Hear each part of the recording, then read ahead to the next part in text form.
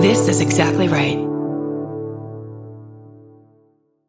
If you're a fan of meticulously crafted worlds that reimagine every little detail, then you'll enjoy the podcast Imaginary Worlds. Host Eric Malinsky spent over a decade working in public radio and uses those skills to create a sound-rich podcast that features interviews with Andy Weir, who wrote The Martian, the writers of hit TV shows like Star Trek: Strange New Worlds, designers of games like Magic the Gathering, and the puppeteer who designed Miss Piggy. You can find Imaginary Worlds wherever you're listening to this podcast. You asked and we answered. Pre-orders are open for our new t-shirt, Give Us the B of the D, specially designed by a friend of the show, Sandra Pelock. Pre-orders are very important, folks. Once we sell out of these, they are gone forever. It's also the best way to take advantage of our inclusive sizing. Yeah, so head over to the ERM store at myfavoritemurder.com to get your shirt today. That's myfavoritemurder.com/ERM store to order your Give Us the B of the D t-shirts today.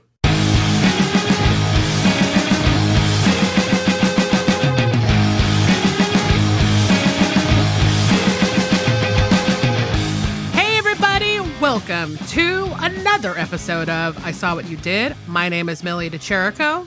And listen, I'm sorry, Miss Jackson. I am for real. I'm also Danielle Henderson. Oh, the juice is loose. I can already fucking feel it, everyone. Danielle, how are you? I'm doing great. And I think part of the reason I'm so jacked is because I have a new serial killer or self-care for you. Oh, pew, pew, pew, pew, pew. And it's a summer edition. It's a very special summer edition. Oh, my God. So when you're answering these, make sure that you remember this is a summer edition. Oh, my God. Summer rules apply.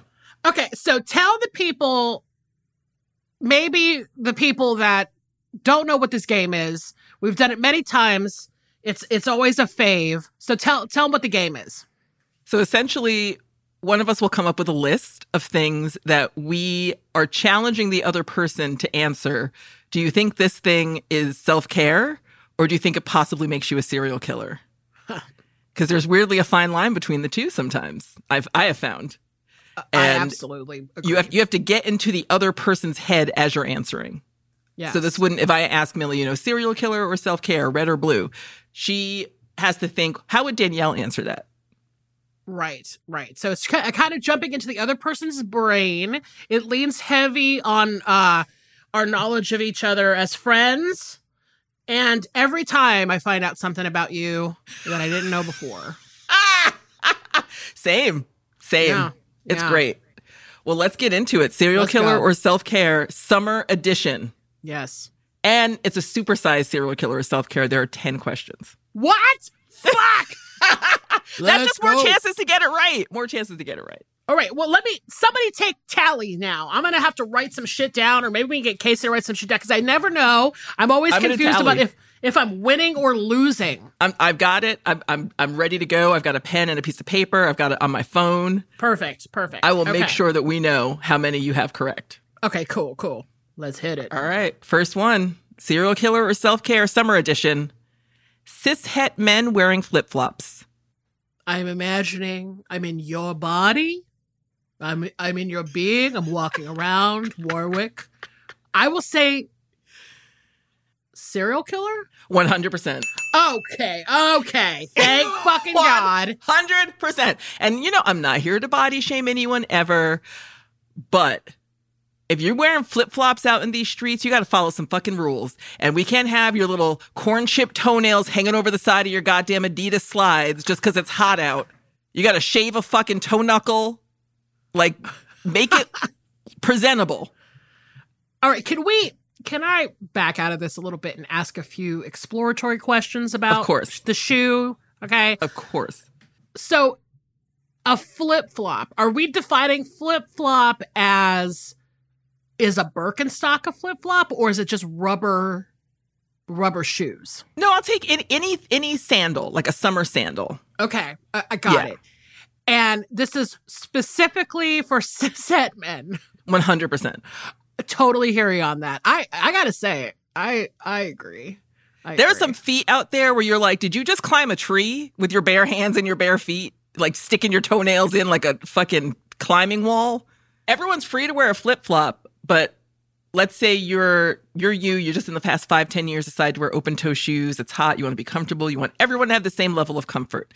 Let's add some fungus into the mix that you have not addressed or acknowledged. And I'm in the grocery store behind you in line, and I'm looking down, and I'm confronting this fungus with my bare eyes. And now that's in my head forever. Yeah. Your foot fungus is now in my head forever. Yeah. I remember, just a side note, because I know we have 9 more of these questions. I remember April, my friend April from high school was telling me that she knew a guy in our high school that told her once in class that he loved his athlete's foot. No. Nothing to love. Nothing to love there.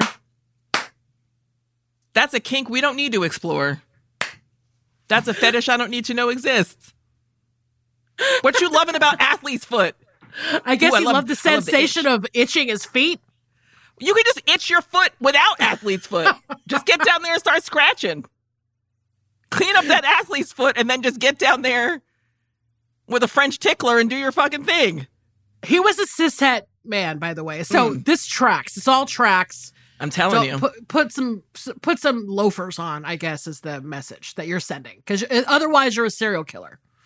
Or like a covered Birkenstock. I have a pair of Birkenstocks that don't have toes out. Me too. Mm-hmm. I like them. I'm just saying, I hate policing anyone's anything. But cishet men have gotten away with this for too long. Yes. For too long. And if I don't have reproductive rights, the least they can do is get their fucking feet together. That's right. We punch up, okay? That's okay. how it works. All right. Okay. So I got one right. You got one. All right. I'm so excited for this next one. Yeah. So excited. All right. You ready? Serial killer or self-care summer edition. Taking a giant shit midair in an airplane bathroom. All right. I'm going to try not to think about what I would say. For you, self-care? Yep. 100%. Yes! But just like with the sandals, there's some protocols. If you're taking a giant shit midair, because you don't know what your bowels are doing when you're flying. I've been traveling a lot lately. You don't know what's going to happen and when it's going to happen. Yeah. You got to release. I am all for that. However, if you are taking a giant shit in an airplane bathroom, you got to hang back for a couple of minutes. You can't just trail that fucking scent behind you up and down the aisle. Because that is exactly what's happening, is you leave and that scent follows you like a fucking ghost all the way down the aisle. And now we all hit with it. So why don't you just hang out for a minute in your own funk? Let it dissipate. I 100% agree. Also, not for nothing, they make, what is that spray? Is it called? Poopery. Yeah. They make these very discreet, almost like a kind of travel eau de parfum size of these like poopery things. So you could just literally slide it in your pocket, go to the shitter, do your business, and then do a couple of pumps of that. No one would know. Absolutely. And it's like an essential oil that covers the toilet water. Yes. So it's not even like environmentally unfriendly. It's just like your shit is just falling through and being cloaked in oil, essential oil. Wrapping it up like a little blanket so you can't even smell it. Yeah. Oh, yeah. So there are ways to do it, but I do agree that doing it is self-care. Absolutely. Doing it is self-care. Just follow mild protocols. If you're not going to take poopery with you, just hang back for a minute. Okay? Okay. You're doing great. You're doing great so far. Fucking stoked. All right. Serial killer or self-care summer edition. Going to the beach. Going to the beach. For you, serial killer. Absolutely. 3, 4, 3, 3, 4, 3. We have surpassed global warming and we are now in global boiling. What are y'all doing out on the beach? It's disgusting. Sand is horrible. No one ever has a good time at the beach and everyone goes and I don't get it. everyone's like, oh my God, I fell asleep and I got a sunburn, or I couldn't find anything to eat, or I was dehydrated. There's sand in my crack. There's sand in everything. My kids had a horrible time. I was worried that everyone was going to drown all day. Why are you going to the beach? Yeah. Look, I think this is something that is different about you and I. I am a fucking pro beach person. I am, always have been. It's okay if you're not. That's what I like about you. Okay? Thank you. Having said that I'm pro beach, I totally see why you'd be anti-beach for those reasons that you just expressed. Totally. And look, I went to Jamaica for the first time in February, and where I was staying, they had a little beach experience. Mm-hmm. And it was fine. But I didn't hang out there. I went there once. I'm like, all right, I'll go to this little beach once, and then get me in a fucking deck chair for the rest of the time. I'm good. Yeah. I mean, remember that time? Now I forgot what they were called. Oh, now I remember. Fucking remember that time last year? Was it last year when I got no-see-ums from the beach? Yes, absolutely. Those little sand crab things sand fleas. And our old producer, Alexis, corroborated my story because apparently she had gotten them at one point in Puerto Rico or something. I remember when she said that. And she was like, it was the most horrible experience of my life. And I was like, thank God that somebody else has experienced this, because it was truly the worst, maybe 6 months of my life. Yeah. They would not go away. The itching was so bad that I was like, I think I'm permanently scarred. I think that these things, I will be itching for the rest of my life. I will have scars on my body from these stupid fucking sand fleas. And it's because I went to the beach in Florida. So thank you. Yeah. Thank you. You know what else is in that sand? Dog piss, dog shit, child piss, child shit, vomit, all kinds of shit. Full diapers, sometimes full fucking diapers buried under the sand. I don't know why people have done that. Absolutely. But having said that, I love the beach, so I don't know.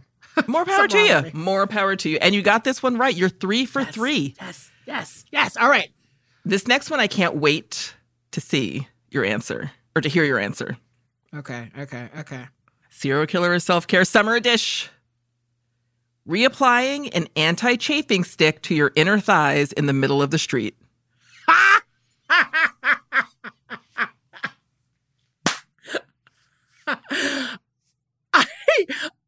I have a personal story about this. I will say for you, that's self-care. It's actually serial killer. What? No! You've betrayed me. You've betrayed me. It could have gone. I obviously could have gone either way. Absolutely. I think it's serial killer only because I've seen too many people out in these streets squatting over a sewer grate like a fucking goblin, rubbing the inside of their legs. And I'm like, look, I understand why. I understand why. My thighs touch. I understand why. But can you find a little bit of discreet area to do this? I've just seen too many crotches this fucking summer. I mean, for some reason, I thought you were going to go the other way with it. Okay. But now that you've ironed out your reasoning behind it, I totally see. I mean, it is not a thing you should do in public, weirdly enough, I guess. I mean, it just looks weird. Or if you do, just face a wall. Just turn around. Why are you doing it in the middle of the fucking street? My personal story about this was that a week or two ago, I was up at Mary's, which is the bar that my friend Ben owns. I used to DJ there. And I was there for a party in the middle of the afternoon, and it was so fucking hot. Everybody was wearing cutoff jean shorts and, ripped up shirts, where the sleeve holes are going down to the fucking...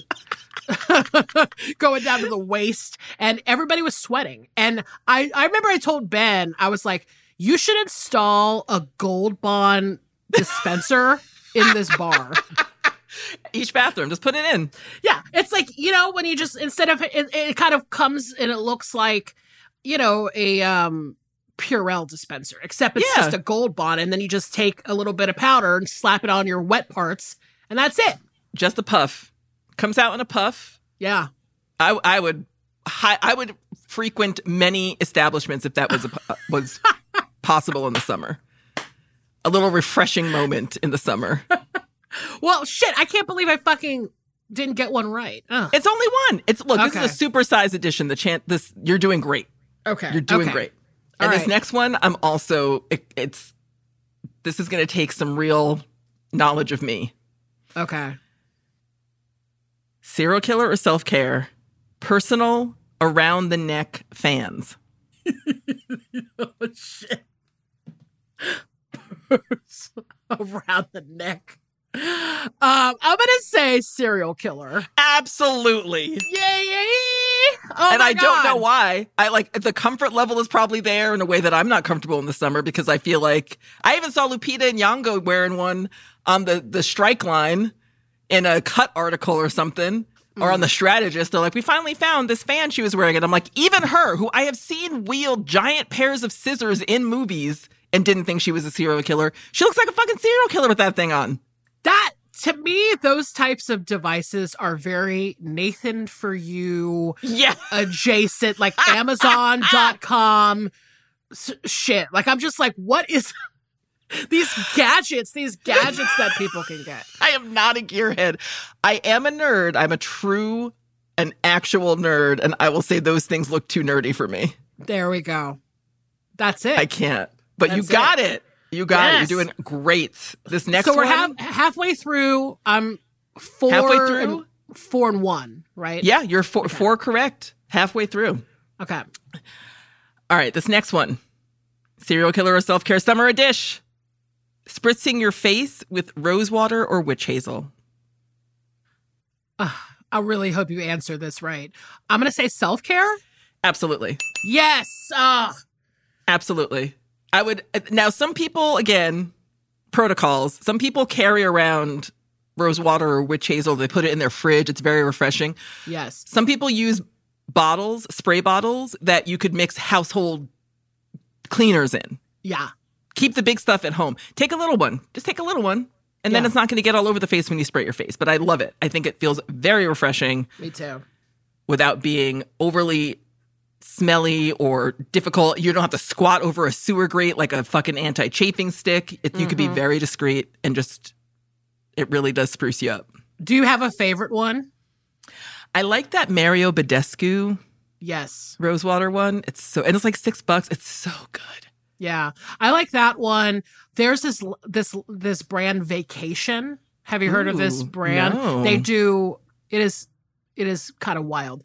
They do sunscreen and it's very, the branding of it is so specific. It's very Really? 80s, very like Club Tropicana.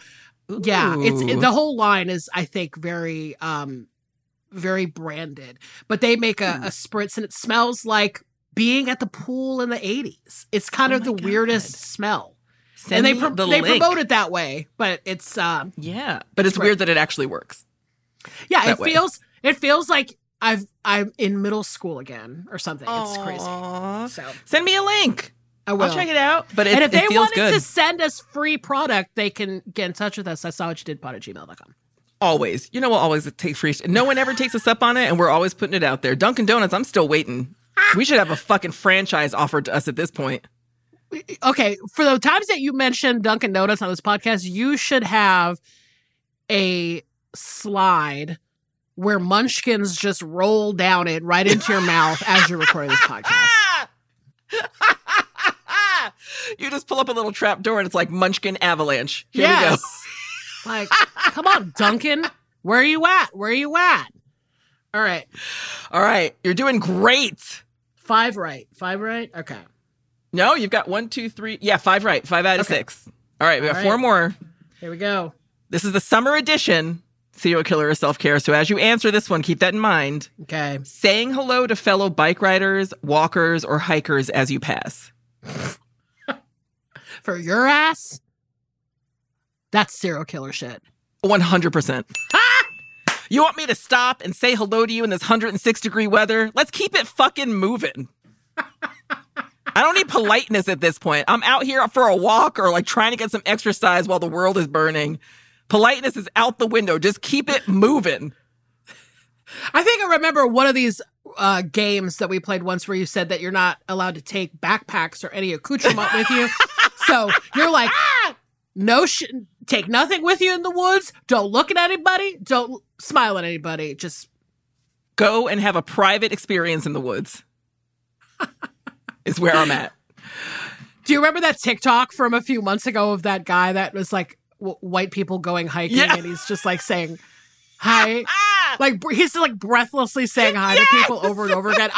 That shit is so funny.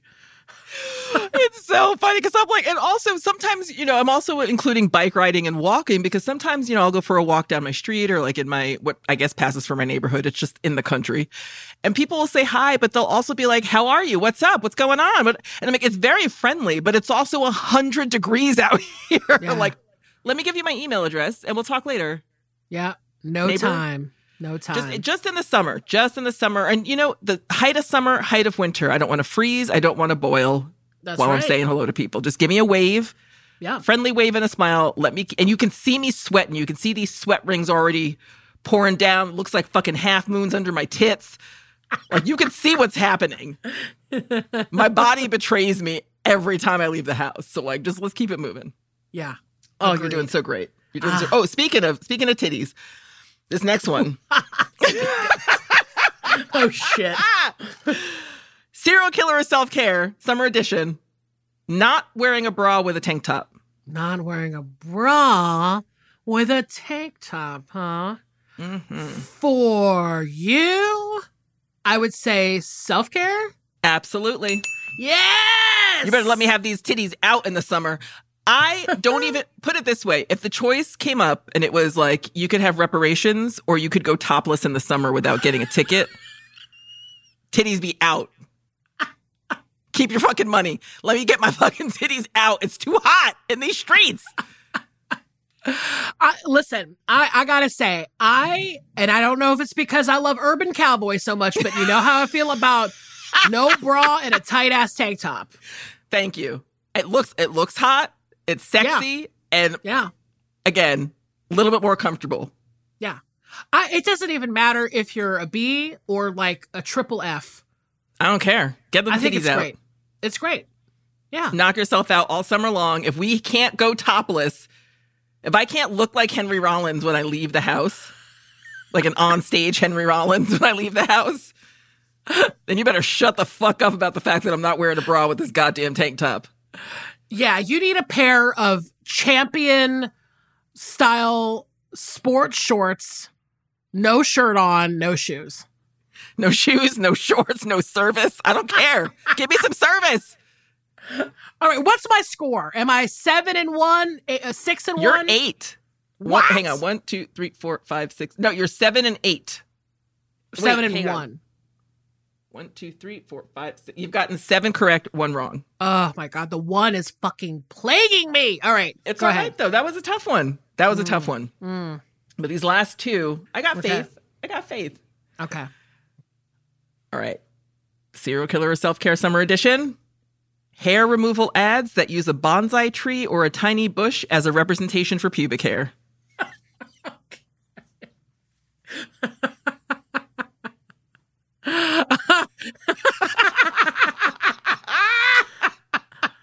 Let's see. Where would you come down on nads? I'm going to say that is serial killer for you.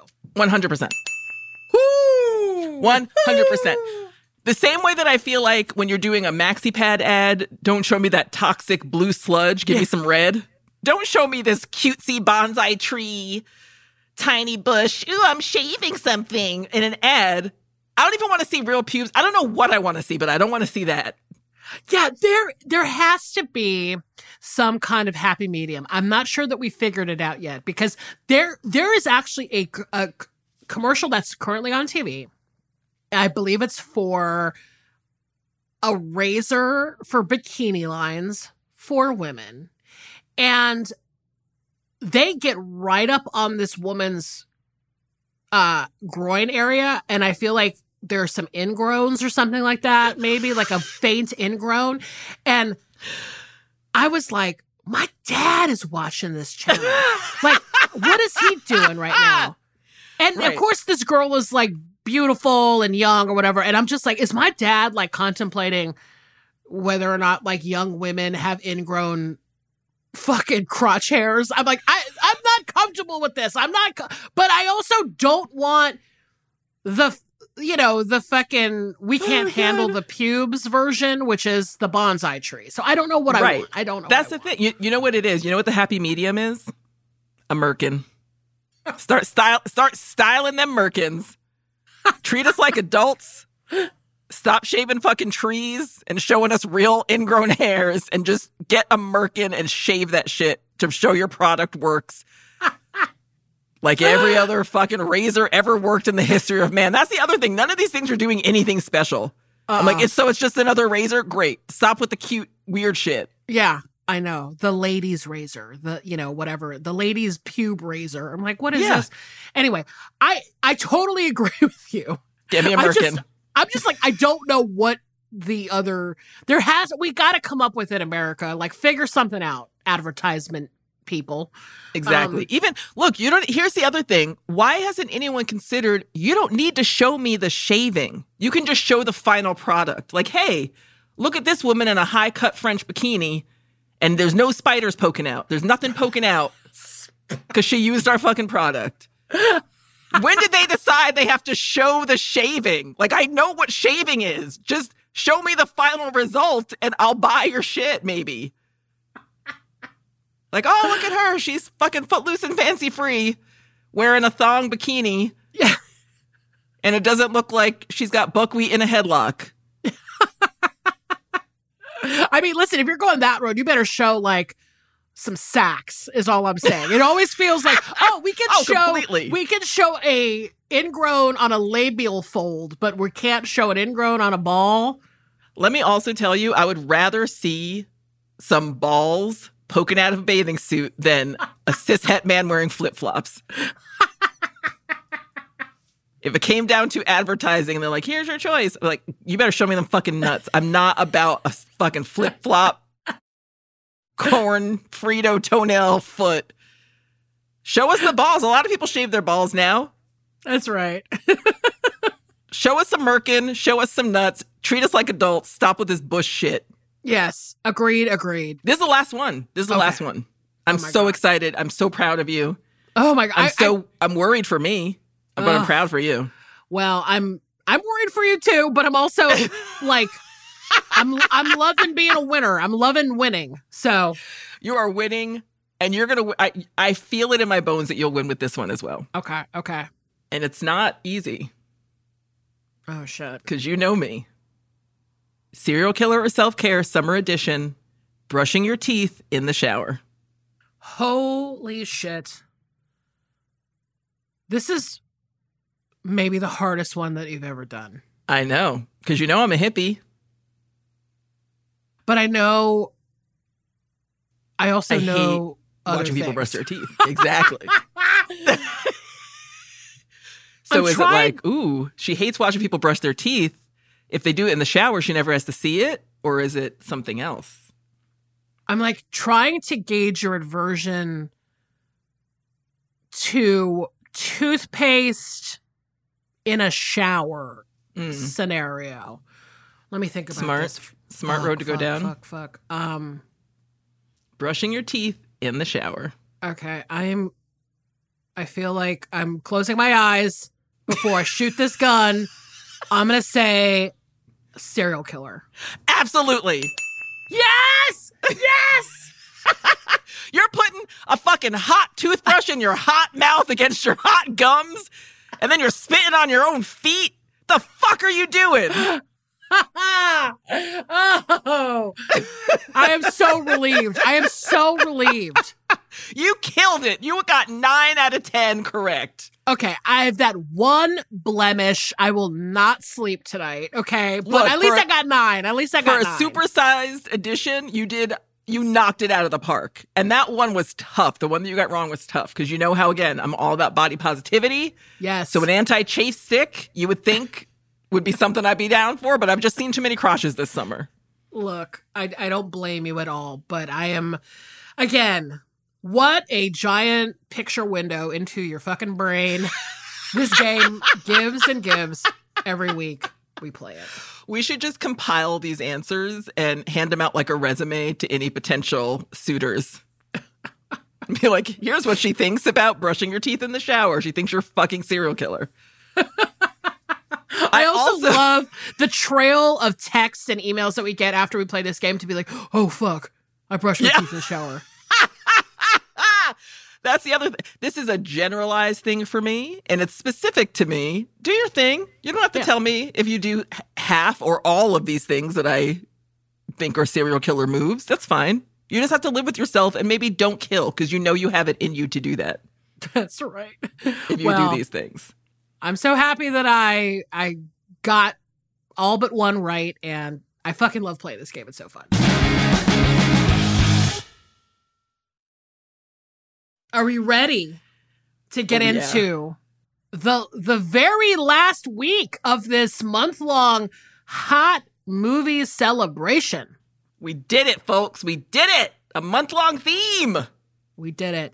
It's been so fun watching these movies. And I gotta say, we go out with a fucking bang.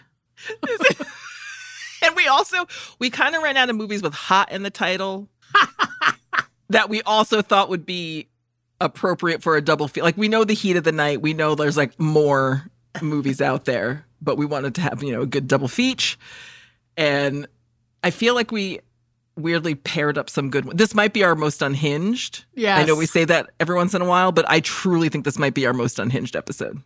I agree. And it makes me laugh because, again, we decided to go down the road of like preparation, hot preparation, cooking terms, perhaps. You don't want to know. When I was like trying to come up with my movie, I literally went into Google and was like, movies about cooking, movies with cooking terms in the title, movies about making food. Like and it was like pulling up all these bad results. And so I just had to essentially go on IMDb and just like type all the words that could apply. Like I went down a list of cooking terms like broil, braise, bake, like burn. Like it was all this stuff. And I'm like, You know that movie Braisin High? Class of Braisin High. Those high schoolers who can't stop braising shit. At a university for the top braisers in America, one teenager discovers. No, broiling. It was fun. It was fun. Shit. I think that these two movies couldn't be any different. No. I also feel like they might be watched by the same person, though. Would you agree? And that person is us. Yeah, that person is us. So I'm going first this week. This is a classic for people who smoke a lot of weed. So my movie is from 1998. It was written by Dave Chappelle and Neil Brennan. It was directed by Tamra Davis, and it's called Half Baked. I got it! I know how we could get Kenny out! Weed, man, we'll sell weed! I absolutely forgot that Tamra Davis directed this. Well, that's who I want to talk about right up top. Oh, go for it, my dear. Yes. So, I mean, we're gonna talk a little bit about Tamra. She was a little bit of a director crush for me in the 90s, I have to say. She made lots and lots of TV and film in her career. But she really cut her teeth making music videos, which we've talked about on the podcast before, directors that make music videos. And I've read some interviews with her where she talked about making music videos at the beginning of her career was really fundamental to her finding her sort of directorial style, right? Oh. And she said, which I think is really interesting, that the music video world was generally way more accepting of women as directors. And there was generally more women making music videos than they were making feature films, certainly. And that there's just less misogyny in that world, which I think is really cool. That's incredibly cool. And it's very interesting. And I wonder if it's because so many bands in the 90s were female fronted. Yeah. And so maybe that was just kind of maybe that's just the way that particular sect of the business developed. But I think it's great. Yeah, I think so too. And I wonder, I feel like, I don't know why that is. And I mean, there's certainly a lot of female directors that made, like, we talked about this when we talked about Penelope Spheris. So it's like, I don't know. There's something to that. That's very interesting. So, of course, I first heard of Tamara Davis in the 90s because, because she made music videos. I saw her name on MTV a lot. And when I was a kid, I was obsessed with the video for Bust a Move by Young MC, which played pretty much every afternoon when I came home from school for like a solid year or something. This is also a weirdly well-documented fact on our podcast, because wasn't that also like the first LP you purchased or like the first single you purchased? No, it was like the first record I ever purchased was Pump Up the Volume. Pump Up the Volume. Oh, but God. Same era, really. It was like late 80s kind of stuff. And I loved the Bust a Move video because it referenced Delicious vinyl. Do you remember like Delicious? And like it was like a lot of people in a fake high school type of thing. Anyway, I loved it. And I thought it was so funny. So she directed that video. She also directed 2 Sonic Youth videos. She did the video for Cool Thing and Bull in the Heather. That's how I know her for sure. Absolutely. But she went even as far back. She directed 2 Smiths videos. I mean, come on. Yes. I mean, it's like she's been around forever. And so to me, she's always seemed adjacent to that whole kind of cool alternative world. And not for nothing, she was married to Mike D of the Beastie Boys for many years. Mm-hmm. So. But when she made the jump to feature films, she directed 2 other huge comedies prior to Half Baked, which was CB4 with Chris Rock. Which, have we ever talked about CB4? No? I don't remember if we have, but we really should get it on. I'm curious to see if it holds up. Me too. Because I know we did, when we did Black History Month one year, we did Black Parody, and I feel like we did Wayans Brothers. So maybe we'll have to sneak it in another theme. Yeah, I know that every February I post that clip from CB4. That's just the guy saying, "I'm black, y'all. I'm black, y'all. I'm blackity black because I'm black, y'all." Maybe we could drop that clip in. Oh, I thought that movie was so fucking funny when it came out. So we'll have to watch it again. But so she directed CB4, and then she also directed Billy Madison with Adam Sandler. Oh wow, so, I didn't know that. Absolutely. And yeah, so she's perfect fit for a movie like Half Baked. So here's another thing that rocked me when I was doing research. So this film was obviously written by Dave Chappelle and Neil Brennan, who have worked together forever, right? They apparently were 23 years old when they wrote this. Mm-hmm. You're friends with Neil, right? So I don't know, maybe you have some info that I don't have. Yes, I'm very good friends with Neil Brennan. I was going to call him or text him to see if he had any thoughts for the show, but he's very busy, and then I forgot. Well, but also, that is wild to me that 23 is so young, but that I had to look up how old Dave Chappelle was, because I was like, I thought Dave Chappelle was way older than me. He's only a few years older than me. Like, yeah. Which I'm like, wow, he's really successful. And he's my age. You know that feeling? Well, these are also, I mean, I know just from like listening to interviews and stuff that Dave was doing stand-up in high school. Like he started doing stand-up when he was like 14 years old or something like that. And Neil, same way, just from talking to him, I know that he dropped out of college and just started working. Yeah. Like when he was 18 years old. So to us, we're looking at it as, oh, you're 23. And to them, it's like, we've been doing this for 5 years already. Or 10 years already. It makes me wish that I had gotten started earlier instead of smoking weed every day when I was 18 and 23. And 43. But you know what I mean? Well, like, it's just that thing where I'm like, wow, I can't believe they were so young when they wrote this movie. Some people really do just know what they want to do with their life. And I was not one of those. And like they know what they want to do and they know how to do it. And I didn't have either of those things. But it's weird to me that Dave Chappelle is not that much older than us, because his opinions about the world are like grandpa or archaic. Yeah, that is something that I was going to touch upon, obviously. I mean, there are certain people in this film that have said or have aligned themselves with things in their personal lives that I do not agree with, right? Me either. You know, I would be lying if I said I didn't think about that at least once when I watched this movie again. Yeah. Right? But generally, I came into rewatching this movie because it has been a really long time. I haven't seen this since probably 1998, 99, or whenever it came out.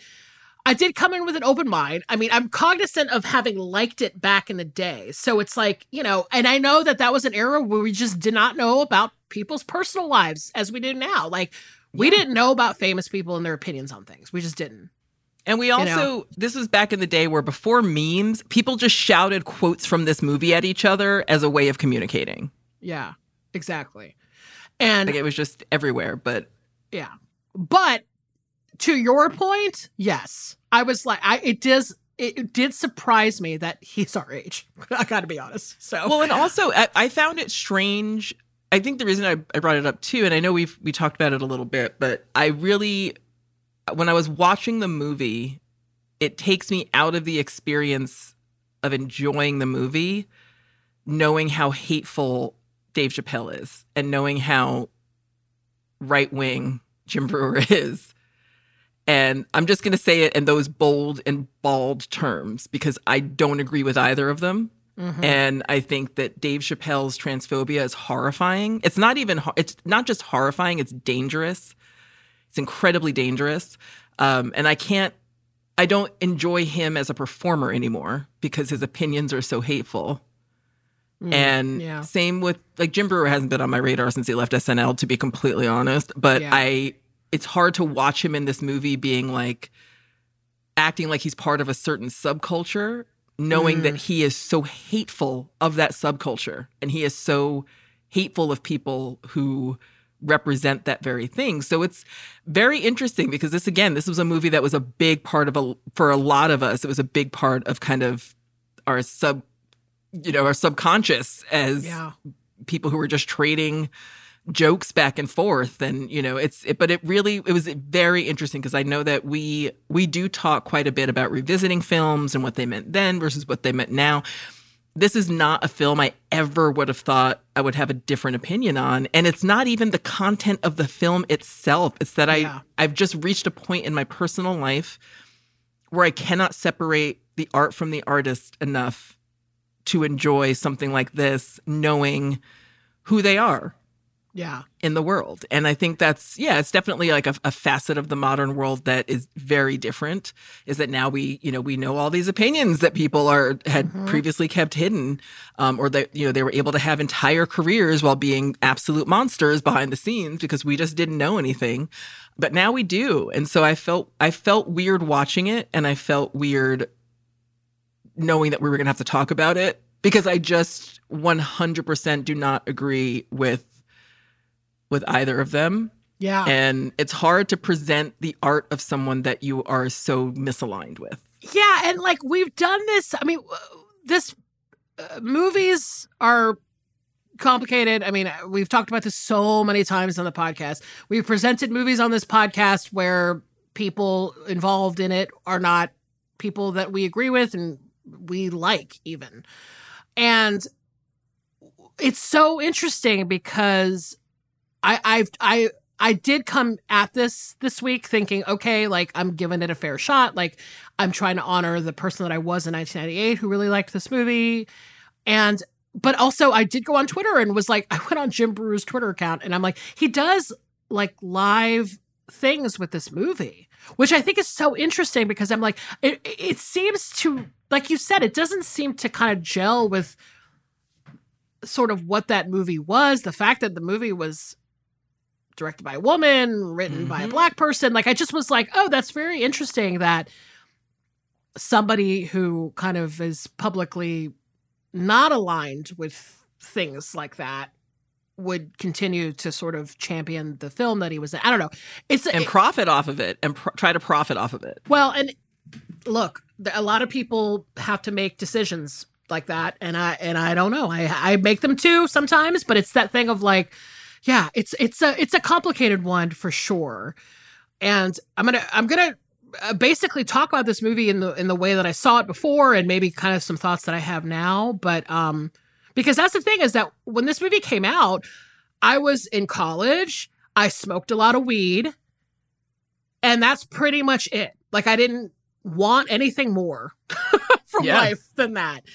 And, you know, I think this movie actually was part of a kind of trajectory of stoner comedies that came out in the 90s. I mean, it was like, I remember, you know, obviously stuff like Dazed Confused and The Big Lebowski. And I remember seeing this movie, I want to say it was in my dorm, of course, but I want to say my sister was visiting, and it was like my sister and her friends, and we all watched this movie together, and we all quoted it forever. We all thought it was fun, you know, and fuck, we named an episode Anita Bacchiotomy. So we still quote it. Yeah. Well, and what's hilarious to me too is that I did not smoke weed when I watched this movie. Like, I've never been a prominent weed smoker, but I hadn't even tried it when I watched this film, and I still found it funny because you know all those subsects of people that they run through, and you know people like this. So it was, it is a funny movie. Like, I will say that. Like, it's of its time. There are a couple of jokes, and we'll talk about it, but there are a couple of jokes that I feel like have not aged well. But I definitely thought it was funny then, and there's things that I laughed at now. But it was part of everyone's mind frame, I think, back then, and it was just flat out. It was also different. It wasn't really like, I feel like they take some cues from exploitation films and kind of 70s comedies and you know, other movies that had been out, but they made it into something kind of different and new, but still very easy to access. So well, and to be completely honest with you, because we just have so much more information now, even about the people in the, you know, like, this was pre-Chappelle Show, right? So in this way, I feel like you can see how this movie is a blueprint for Chappelle Show, obviously with like certain characters, but also just kind of Dave Chappelle and Neil Brennan's like comic style, right? And I thought Chappelle Show at the time that it was on, when I thought it was fucking unbelievable. Like, I was like, this is the best, funniest show ever.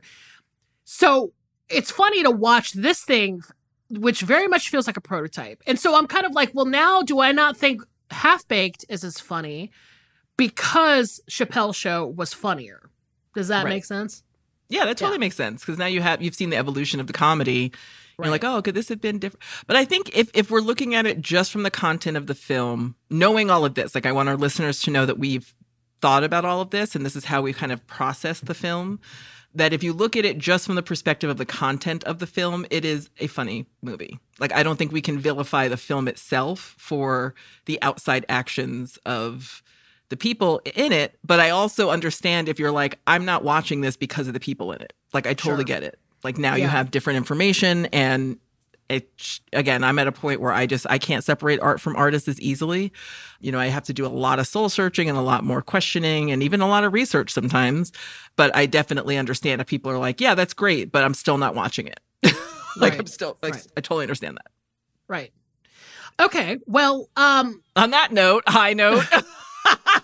Such a bummer. I'm sorry. No. We have to talk about it. I mean, it just feels like it's an elephant in the room. So just generally, because this movie is pretty stupid. Like, in terms of the plot, like, to go beat by beat would be kind of dumb. Generally, the movie is about a group of childhood best friends who are living in New York City. You've got Thurgood, who is played by Dave Chappelle, Brian, who is played by Jim Brewer, Kenny, who is played by Harlan Williams, and Scarface, who is played by Guillermo Diaz. And, you know, obviously these are young guys living in New York City, so they spend all their days smoking weed, buying snacks because they're high. You know, this is all typical stoner stuff, as you can imagine. And so one night in the beginning of the film, Kenny, the Harlan Williams character, goes out for snacks. And, you know, they've just smoked a bunch of weed. He goes to the grocery store, comes out with like 2 bags of groceries, and then spots this police horse that's standing outside of the grocery store.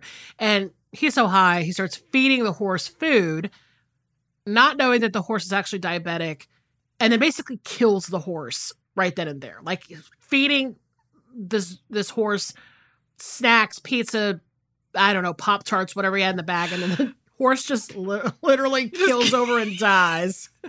That still is funny to me that when the human cop comes over and is like, you just killed an officer. Like, that is a very funny premise to me. Totally. And I read something like, I want to say there might be a slight oral history that Tamara Davis gave about Half-Baked that I read. I'm just telling you. Of course she did. Of course. But she talked about how she was like, yeah, we killed a horse in our movie. And I feel like you can't really do that anymore. It's like, you can't fake kill a horse in your movie anymore. Just the idea of like, you can't really do that anymore these days. You can't kill a horse in a movie. That is the craziest sentence of all time. I know. It cracked me up. So what happens is Kenny goes to prison because he killed a cop, obviously a horse cop. And in an effort to get the money to spring him from the jail, the rest of the guys decide that Thurgood is going to go to his job, which he is a janitor at a laboratory that's called Frankincense and Burr. He is going to steal medical marijuana that the lab is testing.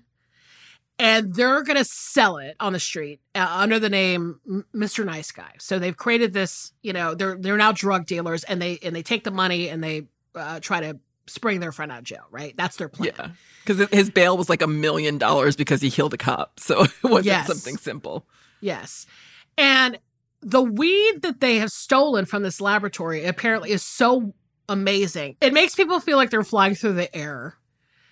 As indicated by, there are several scenes of people and animals, by the way, who are flying through the air. And they're on wires, obviously. Oh, and another thing that I read in this Tamara Davis interview, but I think she said it in another interview too, was that she knew of only 2 times where there was actual weed on the set, right? Oh. So one of the times was when they were on the wires being... Oh, my God. Doing that green screen of them flying through the air, as in they've just smoked this medical marijuana. The other scene was the one with Snoop Dogg. and only because Snoop Dogg refused to smoke fake weed. That is incredible. Yes. I think we know that tracks if we know Snoop Dogg. That tracks. That tracks for sure.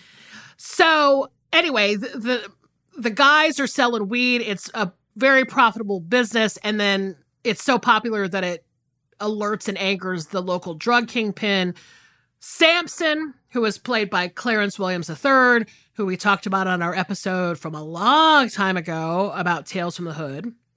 And he comes in and is basically like, you need to give me a cut of your profits or else, right? And also tucked in there is a woman the Thurgood meets named Mary Jane, played by Rachel True, who you know probably from The Craft, but many other things as well.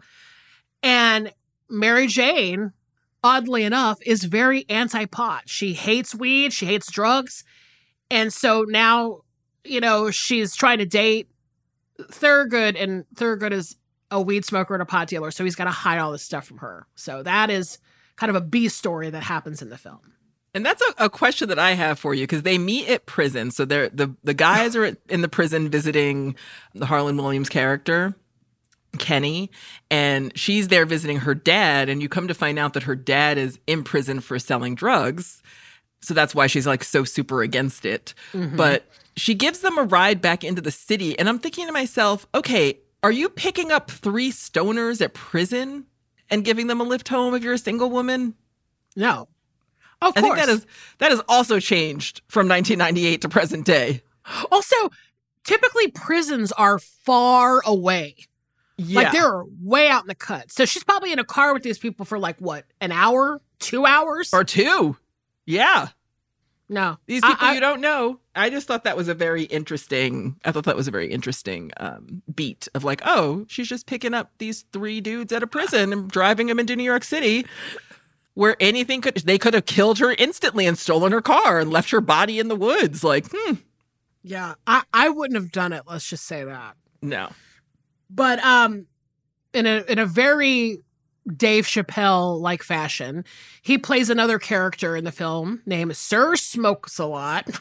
I would say that he's a prototype for what would be the Rick James impression that he did on Chappelle's show.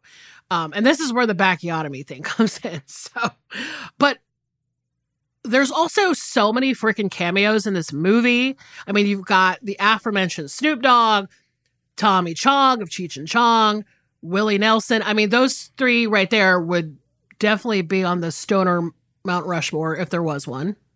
But then you also have a very young Jon Stewart, Janine Garofalo, Bob Saget, rest in peace King, Stephen Baldwin, Stephen Wright. David from the second season of Real World. Absolutely. I was fucking shocked by that. Tracy Morgan's in the movie, so there's just surprises at every turn. But I think to kind of sum up the feelings that I had when I watched this again, I mean, there were so many dumb stoner jokes in this movie, of course, right? I gotta admit, I can't say they like totally landed for me in the same way as they did in 1998. Right. But people still love this movie. I mean, it is like quoted all the time. I think my sister and her friends like still talk about it. Like they'll be like, remember when we watched Half Baked and this, I was like, yeah. And these are like 40-year-olds. So, also I have to say this. I have had and continue to have an embarrassingly big crush on Guillermo Diaz. And I know he's gay. Okay. I know he's gay, but I can't help it. That means nothing for a crush. I know it transcends all boundaries. And I just have to say, he is so fucking cute in this movie. And he was actually the first celebrity sighting that I had when I first moved to Los Angeles in 2016. Yes, he was. I saw him at Costco. No! Yes. And I was so fucking excited to see him that I actually called one of my friends back in Atlanta while I was in the store, and I was like, I apparently acted as if I saw fucking Timothée Chalamet. Like, I was that excited. You're like, guess who's moving to LA and making her dreams come true? Yes, I was like, I saw fucking hot-ass Guillermo Diaz at Costco. I love that he was at Costco. I love it too. And I was like, but seeing him in this movie again, I was like, I have such a crush on him. He's so cute. Anyway. He's very He cannot your type, listen to this podcast. He cannot listen to this podcast. Look, add him to the list of people add him to the fucking Cusacks and the Pecks and the Kleins. Oh, and I have, before I go, I have one more fact that is really fucking funny about this movie, which is that when I was reading some more stuff about Tamara Davis, she said that somebody once came up to her and told her that Half Baked was the most stolen movie at Blockbuster Video. Oh, of course. That makes total sense. That is hilarious. Oh my God, that is so... Yeah, because you don't want to just put it on your account and then not bring it back, because then they make you pay for it. Yeah, and plus it's like the people who really gun for fucking Half Baked, do they remember to return videos on time? Absolutely not. Thank you. And I'm going to go one further and say I bet it was stolen by most of the people who work there. Yeah, exactly. More often than not.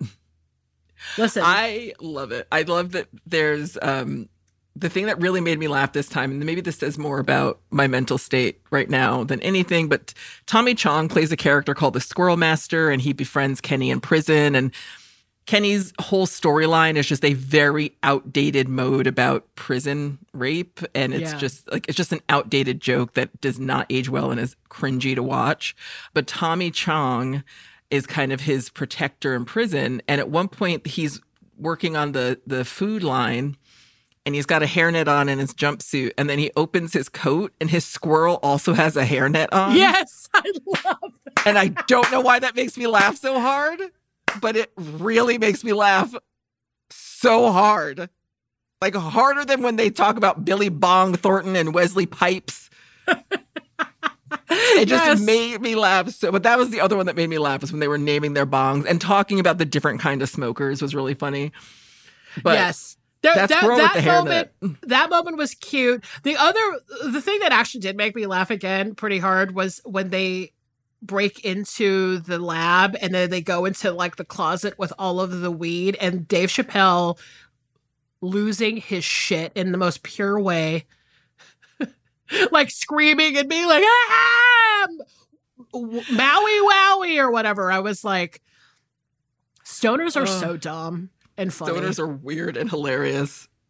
As long as you don't have to date them or marry them or care for them. In any way, they're great. They're great.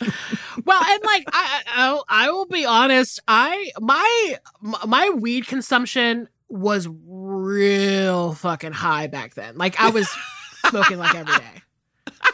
I don't smoke nearly as much as I did back then. But like that was like how I got through high school, folks. Honestly, like fucking hated high school. Smoke weed every day is what happens. I truly wonder what my life would have been like if I had discovered weed earlier. I don't hate it. I just can't do it. You know what I mean? Yeah. Like because I'm too unproductive and I just can't balance it out. So that's why I don't do it. And I just, I have my own personal experience with drug addiction in my life. So it's hard for me to, kind of get to that point. And I'm not saying you were an addict or anything, but I think that it's something that's not discussed is that marijuana is also addictive. And I think that, but I do wonder, because I think if you're going to imbibe a drug that makes you deeply unproductive and just makes you laugh, I feel like high school's the best time to do it. Oh, yeah. Listen, I did all my partying when I was really young. And that might be shocking to people, because there's people that I know now that were like, when was the first time you ever drank alcohol? I was like, I don't know, 13. And they were like, what? Like, they can't imagine a 13-year-old. I was like, listen, it was a different era. When I was a teenager, I fucking was real bummed. Like, I just was awkward. I got bullied. So my escape was movies, music, and weed, basically. And so, exactly, at the time, I was young. I didn't really have much going on. I could be high every day, and that would be cool. But when I got older, it was that thing of like, well, now I feel like life is getting better. I feel like I have more agency and autonomy with things. I don't want to be high every day. I want to like go out there and do shit. So it was a time and place and circumstance for me to have done all that. Yeah. I don't think I ever had a problem with it. Addiction is not in my family, thank God. But it's but yeah, I was just like a dumb kid who experimented a lot with drugs and alcohol, and now I'm a productive adult. So it didn't hurt you. It didn't hurt you. Yeah, thank fucking God, because I know it could have with, and I could have gone harder, which is, actually, I gotta say, I wouldn't have. I'm just not. There's just certain drugs that I was like, I don't want to do that. That doesn't look fun. I don't think you're that person at all. I think you're more of the fun time person. So thank you. I think I'm fun too. Speaking of, agrees. Oh, hey, Carrot. I don't know if you guys can hear him purring all loud in the microphone, but he's like, I got some shit to say about weed. I need a macchiatomy. He's a New York City trash cat. I'm sure he's been high more times than I have. Right. Speaking of fun, dude, are you ready to talk about your movie? Oh, I'm fucking ready. Oh, me too. My movie was released in 1993. The screenplay is by Gordon Chan, Barry Wong, and John Woo. It was directed by John Woo, and my movie is Hard Boiled. Now, I don't know about you, but I didn't see this movie until like the early 2000s. I didn't see it when it came out. So I wasn't like a day oneer with this movie. Oh, yeah, me neither. But I was a day oneer from the first day I saw it. It has been high on my list of movies I fucking love. Yes. Oh, my God. Ugh. And just a quick one-sentence synopsis, because there's a lot of mayhem and chaos in this movie. A one-sentence synopsis is, after his partner gets killed in a tea house shootout, a hardened cop goes rogue in gangland Hong Kong. Also, babies are thrown out of windows. So the cast is pretty incredible and recognizable. Chow Yun-fat plays the Inspector Tequila Yuen. He goes by Tequila in the whole film. And Tequila. And then one of the main criminal guys is this character named Alan, who's played by Tony Leung, who we have talked about because he's been in a lot of Wong Kar-wai movies. So we discussed, when we discussed In the Mood for Love, he was in that film. And then you have Teresa Mo, who's playing this incredible character, Philip Chan, like just these great actors that I know you've seen in other things since this movie has come out. But the premise of this movie is that Tequila, he's just out here buying birds and playing his clarinet. And the whole city is under siege. People are really mad at and killing cops, and people are pissed off about it. But we soon learn, because he's buying birds in a tea house with his friend, who's his partner. And we're like, what is up with these birds? Well, we soon learn that they're a code, because as the cops are spying on the criminals, we realize that they're selling guns. And the guns are in the bottom of the bird cages, which is ingenious.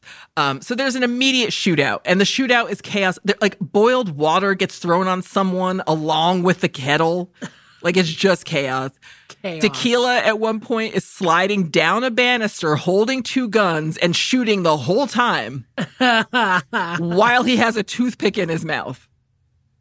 It's wild. So his partner gets very killed, and Tequila gets the guy who does it, while he's covered in flour, by the way, because there's so much chaos happening. And if I were doing this as an academic study, I would make an equation for how him being covered in white is how we would indicate that he's the good guy. Yeah. But instead, it's not an academic dissertation. So I'm just going to say that it looks really funny that he's fucking covered in flour and he shoots this guy in the fucking face. And then his boss comes in and he's like, oops, I was supposed to catch him alive? Sorry, I just shot him in the fucking head. So his boss is pissed because he's like, I worked for months on that guy, blah. Yeah. So this is what's happening. Tequila is so upset and angry because his partner has died. Mayhem, chaos. So on the criminal side, we have Alan. And Alan works for a character named Uncle Hoy. And Uncle Hoy is really chill. He just really wants everyone to eat. And like, you know, he just wants everyone to kind of like, he accepts gifts of beef jerky, and like he doesn't want to retire anytime soon because he, like everyone we meet in the movie, he makes it explicit that he wants to die in Hong Kong. And you're like, all right, dude, I'm not forcing you onto a boat or pushing you out on an ice floe. Like you can die here if you want. It's chill. So Alan, when we meet him, he just walks into a library and shoots a guy in the head.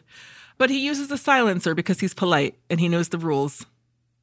So he uses a silencer, shoots someone in a library, and then a few minutes later, Tequila comes in and he's just eating McDonald's right over the dead body. Does not give a shit. This is part of him being a hard-boiled cop. He does not give a shit. And he also finds the gun, which was left hidden in a book that had been cut out. The pages had been cut out so the gun could fit. And he finds the book by measuring the space left by the pool of blood, which is a bit far-fetched for me in terms of a cop's ability to do some investigation. Listen, there's a lot of far-fetched scenarios in this film, I will say, that being one of them, for sure. Completely. And then, look, Alan's got his own shit going on. So he meets with this other crime boss, Johnny, who's actually trying to poach him, which leads me to question, are there headhunters in the criminal underworld? Like, that guy shoots so well. We need to get him on our side. Job seekers. LinkedIn. A LinkedIn. It's kind of like the freelance assassin game. Like freelance assassin. Does Dracula have a job? These are the questions we have. Oh, my God. Then who's the Ronstadt for criminal underworld guys? Well, Johnny's trying to be the first, and he's like, look, that guy you killed in the library, he was one of my guys, but you do good work. So come work for us. And Alan's like, no, I'm loyal to Uncle Hoy. But when they leave the restaurant, their cars are covered in newspaper, and Tequila is there. He basically declares war on Johnny, and even though Alan is with Uncle Hoy, he busts Tequila in the face. And Johnny's like, oh, cool, thanks for doing that. Yeah. So then we get back to the police precinct, and we meet Teresa, who works with the police. And she's at the office getting tons of flowers, and the flowers, the cards all have lyrics in them. And the first one she gets is for Lionel Richie's Hello. And you're like, what the fuck? Meanwhile, while she's reading this card, Tequila's outside praying for help with his love life super casually. He keeps like looking at her and like lighting incense sticks. And you're like, dude, chill. But it turns out they dated. And it also turns out that the notes to the song are a code. So the big boss, Tequila's big boss is like, look, he doesn't tell him what the messages say, but he's like, one of the messages is don't ever bite your own tail again. So he basically tells Tequila to lay off the case, which is not what happens. He immediately goes into a warehouse where there's a giant shootout. So if this movie is broken down into shootout scenes, this is the first, and it is prolific and it is iconic for several reasons. Mm-hmm. One of my questions, not only do I question, are there headhunters for assassins? Where is everyone getting the straw to pack guns? Because I feel like it seems like a decent way to find gun runners. Like, are you buying a shitload of bales of hay, but you don't own a farm? You might be packing guns. So they're all packing guns in these fucking crates. And then these guys this is at Uncle Hoy's. This is Uncle Hoy's warehouse. And these guys on motorcycles come in and just start shooting up the place. And one guy pulls maybe one of my favorite moves of all time. Just drives a motorcycle up a ramp and directly into a guy in the back of a van. So funny. It is absolutely hilarious. I cannot explain how funny it is to see it. It is so good. And then that guy gets up, which I'm like, you were just run over by a motorcycle that was probably going, 75 miles an hour? And you got up, and then the guy shoots him dead. So I'm just like, wow, he didn't die from the initial impact, but then subsequently gets shot by the fucking motorcycle guy. It is wild. Just had his rib cage completely crushed in from this motorcycle, and then gets shot. So, like I said, there's a lot of fantastical things happening in this movie. This warehouse sequence, I am absolutely gobsmacked by how they found more of the warehouse to fight in, because these people are launching fucking grenades inside a warehouse. And it's like blowing up several sections of this warehouse. And I'm like, oh, there's another room. There's another section. This one hasn't been completely fucking detonated with like grenades, rocket launchers, bullet shells. I'm just like, I'm surprised this entire place has not gone up in an Oppenheimer fucking bomb smoke plume. It doesn't make any sense to me. No, and they're in there, and they're in there shooting at metal doors, and there's no ricochet bullets killing people. And you figure, like, if you're this well prepared for an assault, why are you losing? Like, if you have all this gear and all these rocket launchers, and like, why are you losing? Because the other side has the grenades. They weren't that prepared. And most of the grenades are being lobbed by a guy I like to call Bowley, because he has a bowl cut that's absolutely the prototype for Anton Chigurh from No Country for Old Men. 100% fact. I was like, Absolutely. That is a middle school girl's haircut in 1983, or it is from No Country for Old Men. He had a Dorothy Hamill wedge. He was fucking... But the character's real name is Mad Dog, but I call him Bowley throughout the whole film. Oh, and by the end of this film, he looks absolutely fucking crunched. Like, he's like, there's so many, like... He's got a lot going on in that look. Crushed. But at the beginning of the film, he's cool as hell. He's lighting his cigarettes on flaming bits of body off of the hood of a car. He's all right. He's intact at the beginning. But yeah, by the end of the film, he is ragged. So, like, his job is taking a toll. So this scene is also where we find out that the reason Johnny wants to kill Hoy is because he's basically killing his business because his prices are too low in the market. And you're like, oh, I forget that a lot of these people are also businessmen and they know stuff like that. Yeah. So he basically tells Alan, look, Hoy's going to come here now that we've shot up the place and you have to kill him. Tequila, by the way, while all of this is going on, is just waiting. So during this scene, he's just slowly loading a shotgun with bullets. And his loading of the shotgun, it's clicking so loudly that I don't understand how they didn't know he was there. Just loading the gun was so loud, but he's hanging out. Boley is still throwing grenades. And then Johnny's guys surround Hoy as soon as he gets there, and Hoy realizes, oh shit, Alan's a traitor. But Uncle Hoy is also like Biggie Smalls. He's like, look, I'm ready to die, but don't kill my dudes. Like, don't kill my dudes. I want you to shoot me. And he does. One to the chest, but then he also kills all the guys. Alan kills everybody. That's right.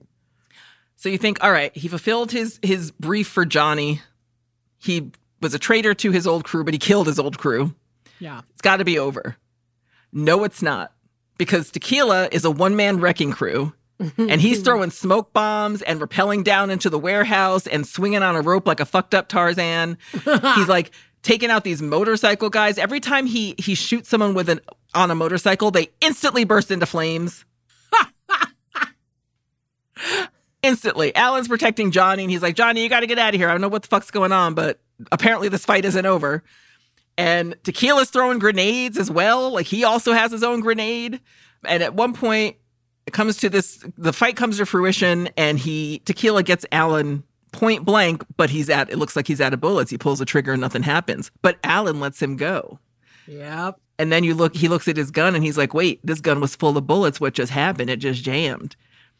And Alan's got a little bit of a backstory. So when he's not busy being a traitor to his crew and joining this other crew with this weirdo Johnny, he lives on a boat, and he's always just kind of sailing and thinking and 100% screaming at the top of his lungs in his Bugle Boy jeans. And Tequila at the same time goes back to his boss, who's like, I told you to fucking give this case up. What were you doing in a warehouse by yourself, wrecking shop? And he's like, I need you to tell me who are the cops and who are the bad guys, because I don't understand why Alan let me go. And then he says something that is so fucking wild to me. He says, woe betide anyone who stops me.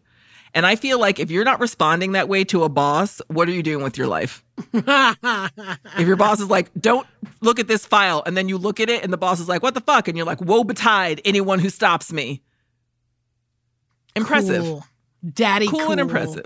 I mean, the superintendent in this movie is like, look, I will fucking fire you, but I still think it's cool. I still think it's cool to say. How could you fire Chow Yun-fat, though? That's the thing, is that he's the coolest dude.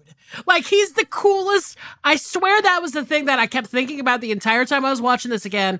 I was like, he's the fucking coolest guy. Like, he is so cool. He's cool in that corny 90s way, but he's cool in like a genuinely fucking cool way. And exactly. I love that. I love that. I do too. And he just gets better with age. I absolutely love it. And what we come to find out is that Alan is actually an undercover cop. And he's doing this because he's like, look, I'm going to cash out. I'm going to get a Swiss bank account and a house in Guam with some high walls. But he's confused. He's like, I don't know if I'm a gangster or a cop. Like, I'm kind of in between. But he definitely makes a paper crane every time he kills someone and hangs it on his little boat. So he's just, on his own journey. That boat is under siege very soon after this scene because essentially Tequila comes and is like, yo, are you a cop or what? And then Johnny's guys come and like people come to kill him essentially. And he gets shot in the back, but he survives. And at one point he's on the dock and Johnny is coming to confront him or just kind of check in with him. And Alan's like, all right, Tequila, you got to get out of here. And he jumps into the water and disappears, which is the best exit of all time. Dude, I don't even know how to say this because I'll just say, beats per minute, this is the best movie ever made. Like, it is so fucking great. It is, like, for anybody who has not seen a John Woo movie before, I mean, I don't even know what to tell you. It is a symphony of fucking violence and weird shit and improbable things. And and every scene begins and ends spectacularly. And like completely. It is literally the funniest thing ever. The two things that happen in this moment. Chow Yun-fat diving into the harbor or whatever. He's just like, okay, See you later. And then just Say no dives more. into the water. Yeah, no discussion. Say no more. Boop. And then shortly after, the bad guys come, and then there's a shot of his little face peeking right above the water underneath the fucking dock. That cracks me up. Just this like little triangle fat face, like right in the corner above the water. It's like, can anybody see me down here? Oh God, it's so good. It's so good. It's so good. Oh God, I love this scene. Stuff like that. Like you said, beat per minute, it is just the best. It is just the best. Oh my God. And look, there's still shit going on because that we also learned that this guy Foxy, he's kind of a traitor. He's working for both the cops and for Johnny. But look, you can't play both sides. And Johnny feels the same way. So he tells Alan, look, I need you to shoot him. And Alan sets it up so that he will shoot him, but he won't die. So he puts a lighter that he just got from his boss, like his police boss. He puts it in his pocket before he shoots Foxy. So Foxy survives, but he goes into the water, and then he runs and finds Tequila.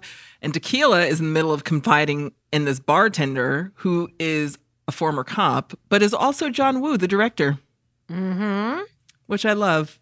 Oh, that's and Johnny is like, yo, Alan, kill Foxy and the cop. Foxy didn't work, but we know he's alive now. You got to kill them both. And then he tells old Bowley, he's like, you got to follow him because I don't know if I trust that dude. That's right. So Foxy does eventually meet his end at the hospital because he knows something huge, which is the crux of the film. Foxy tells Tequila that Johnny's gun stash that all these cops are looking for is in the basement of this hospital. Now, he is recounting this tale while making Tequila turn off his oxygen so he can have a cigarette in the hospital after being shot and dumped in the water and dragging himself to this bar.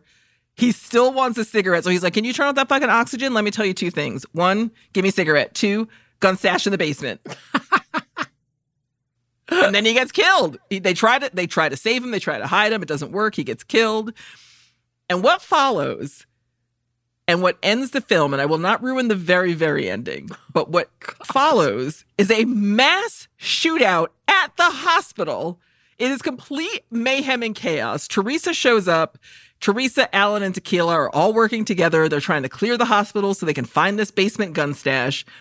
And I will just say that the three things that happen that I absolutely adore, that don't give away the end of the movie. You see Chow Yun-fat sliding out of a morgue drawer with a gun. Fuck yeah. The best. Iconic. The best. Absolutely iconic. You see Tony Leung sliding on a hospital gurney down a hallway with some guns. My dude. And my dude. This hospital is blowing the fuck up. Like Johnny's dudes are there. Like everyone is there. This hospital is blowing the fuck up. While this is happening, Teresa is obsessed with the babies in the hospital. So she wrangles some dudes and she's like, let's put cotton balls in their ears. We got to protect their little ears. There's genuine explosions going on around everyone. Let's put cotton in their ears. Then we're going to lower the bassinet down the side of the building with the baby in it, one by one, until we clear all the babies out of here. And they do it, and it is fucking mayhem. The guys who are holding the babies are being shot by snipers. Yes. There are people rappelling down wire with infants. They're being shot at. They're being shot at while the building is exploding, essentially. It is the wildest and most hilarious fucking scene of all time. I don't know what you... Okay. This is what I want to get to in terms of the improbable, fantastical things. There's no way that some of these babies made it. They did not make it out. And they made it seem like they got all them babies out. There's no way. And I know you don't want to give away the end. But I'm telling you right now, there is at least one baby that perished. There is no fucking way in hell. Like, I just have to say, I mean, I don't condone baby death. Obviously, I am not that type of person. But in the context of this fucking insane movie, there's no way that all of those babies made it out. No, and look, if they made it out, I guarantee half of them just perished the next day. It was too much. Too much adrenaline running through their little bodies. I was like, oh, let's just put a little cut in their ears. Maybe they will be protected from the fucking grenades going off in this right next building. To them. There's at least one baby at the end who had maybe been on the earth for 2 days and now permanently has PTSD. If that little guy survived, he has PTSD because the whole building was crumbling around his head. That cotton doesn't stop that. Cotton doesn't stop trauma. Listen, I know you're not going to give away the end. I just can't. I can't get over it though. Like that's just gonna have to be a dun dun dun moment for anybody who hasn't seen it, because I swear to God, the ending of this movie is unreal. Maybe one of the most unreal endings to a movie I've ever seen. And there is so much going on that I'm like, there's just so much going on that I love. I love it so much. I love it so yeah, this movie ends in the wildest way possible. Ugh. It is so good beat for beat. It totally holds up. It is 100%. Just as bizarre and wild as you think as the first time I saw it. And if you've never seen it, do yourself the treat, rent it. It's fucking great. I mean, it is such, we talked about Straight Guy Camp back when we did Roadhouse. This is fucking Straight Guy Camp all the way. Completely. It is so over the top violent that it's funny. Every moment there's something happening. In the frame, there's 100 different acts happening in one time. There is people the shot of Chow Yun-fat at the beginning when he's sliding down the banister with his 2 guns. I mean, I'm just this is the best movie of all time. It's so improbable and fantastical. It is like I said, a symphony of chaos and violence. I mean, it's why we love John Wick.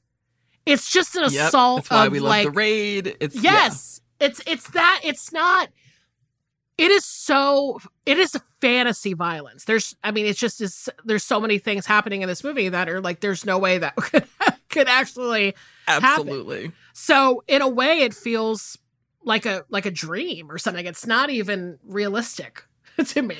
Yeah, it takes you out of your head. For someone who abhors violence in my day-to-day life, those kinds of movies take me out of my head because they're just, like you said, they're so fantastical that there's no way they can actually work.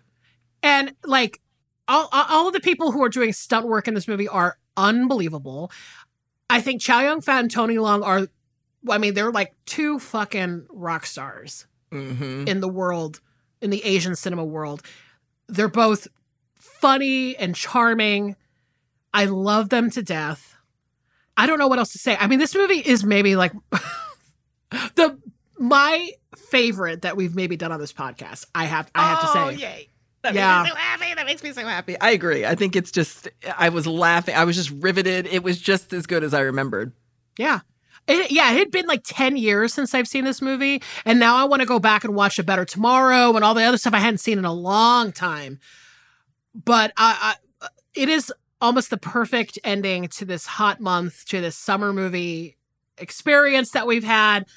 I don't know. It's such a good one.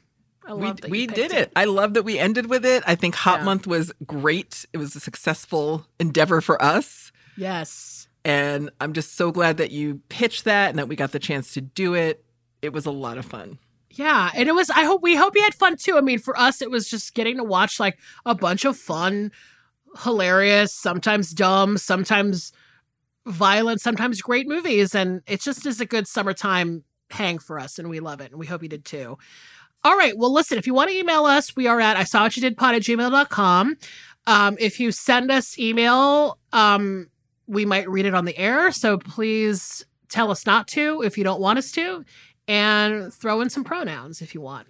And we also have a P.O. box if you want to send us handwritten letters. You can find that on our socials at ISawPod on Instagram. Check our link tree. And we are also on whatever Twitter is now. Yes, we are.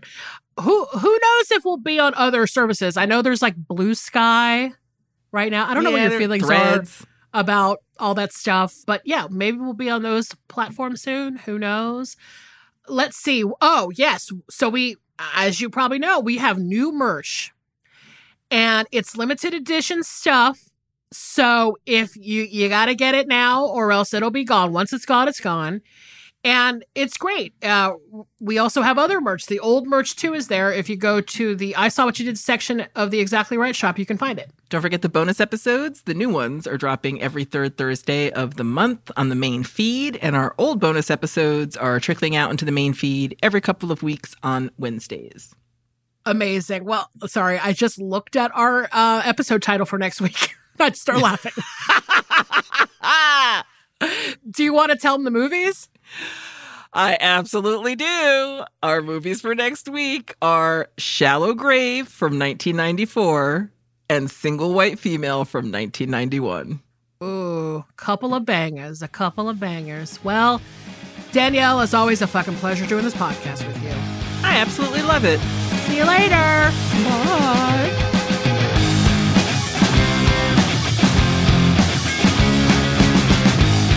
This has been an Exactly Right production, produced by Casey O'Brien, mixed by Edson Choi. Our theme song is by Tom Breifogel, artwork by Garrett Ross. Our executive producers are Georgia Hardstark, Karen Kilgariff, and Danielle Kramer. You can follow us on Instagram and Twitter at ISawPod, and you can email us at isawwhatyoudidpod@gmail.com.